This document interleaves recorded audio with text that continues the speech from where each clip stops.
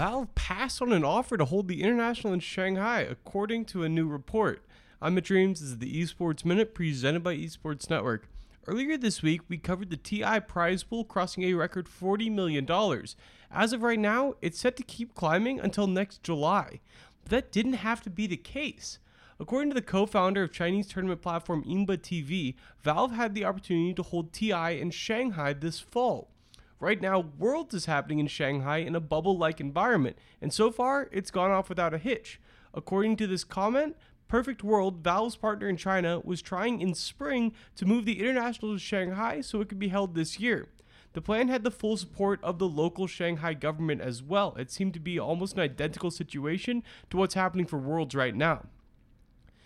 After that comment, other important voices in Chinese esports seconded the claim.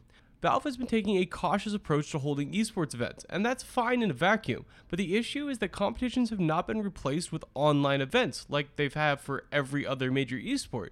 Everything Dota 2 has just been on an indefinite hold since the pandemic started. That's led to many Dota teams releasing their rosters, with more to come if competitions aren't up and running soon. Valve's handling of the pandemic from a tournament organizer perspective has been critiqued by most of the Dota community at this point. This is a game that has been primarily supported through one major event for years. As League of Legends keeps growing and expanding, Dota has remained fairly stagnant. With the poor handling of the situation, it could put the scene in a dangerous spot overall.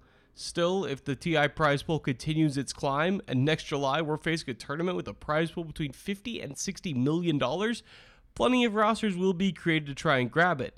And that might be why Valve has been so silent throughout this whole process. If you want more esports content, I just published an interview with Victor Kao. He's a partner and analyst at RSM, a leading accounting firm. We do a deep dive into esports numbers, how to separate fact from fiction, and why it's been so hard to get consensus data in this industry.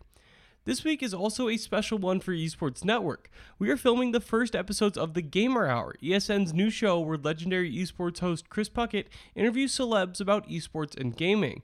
Our first episode is an interview with Josh Hart.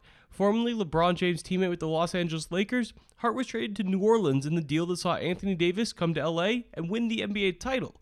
Hart is a huge gamer and a fun interview, and that episode will go live on Friday night. But if you want to be notified right when that happens, I'll link the Gamer Hour YouTube channel under this episode. Subscribe, hit that bell, and you'll be notified right when it goes live. It's a show you're going to want to watch. We're really excited for what this show can become. As always, I'll be back tomorrow with the biggest esports story of the day in just a few minutes.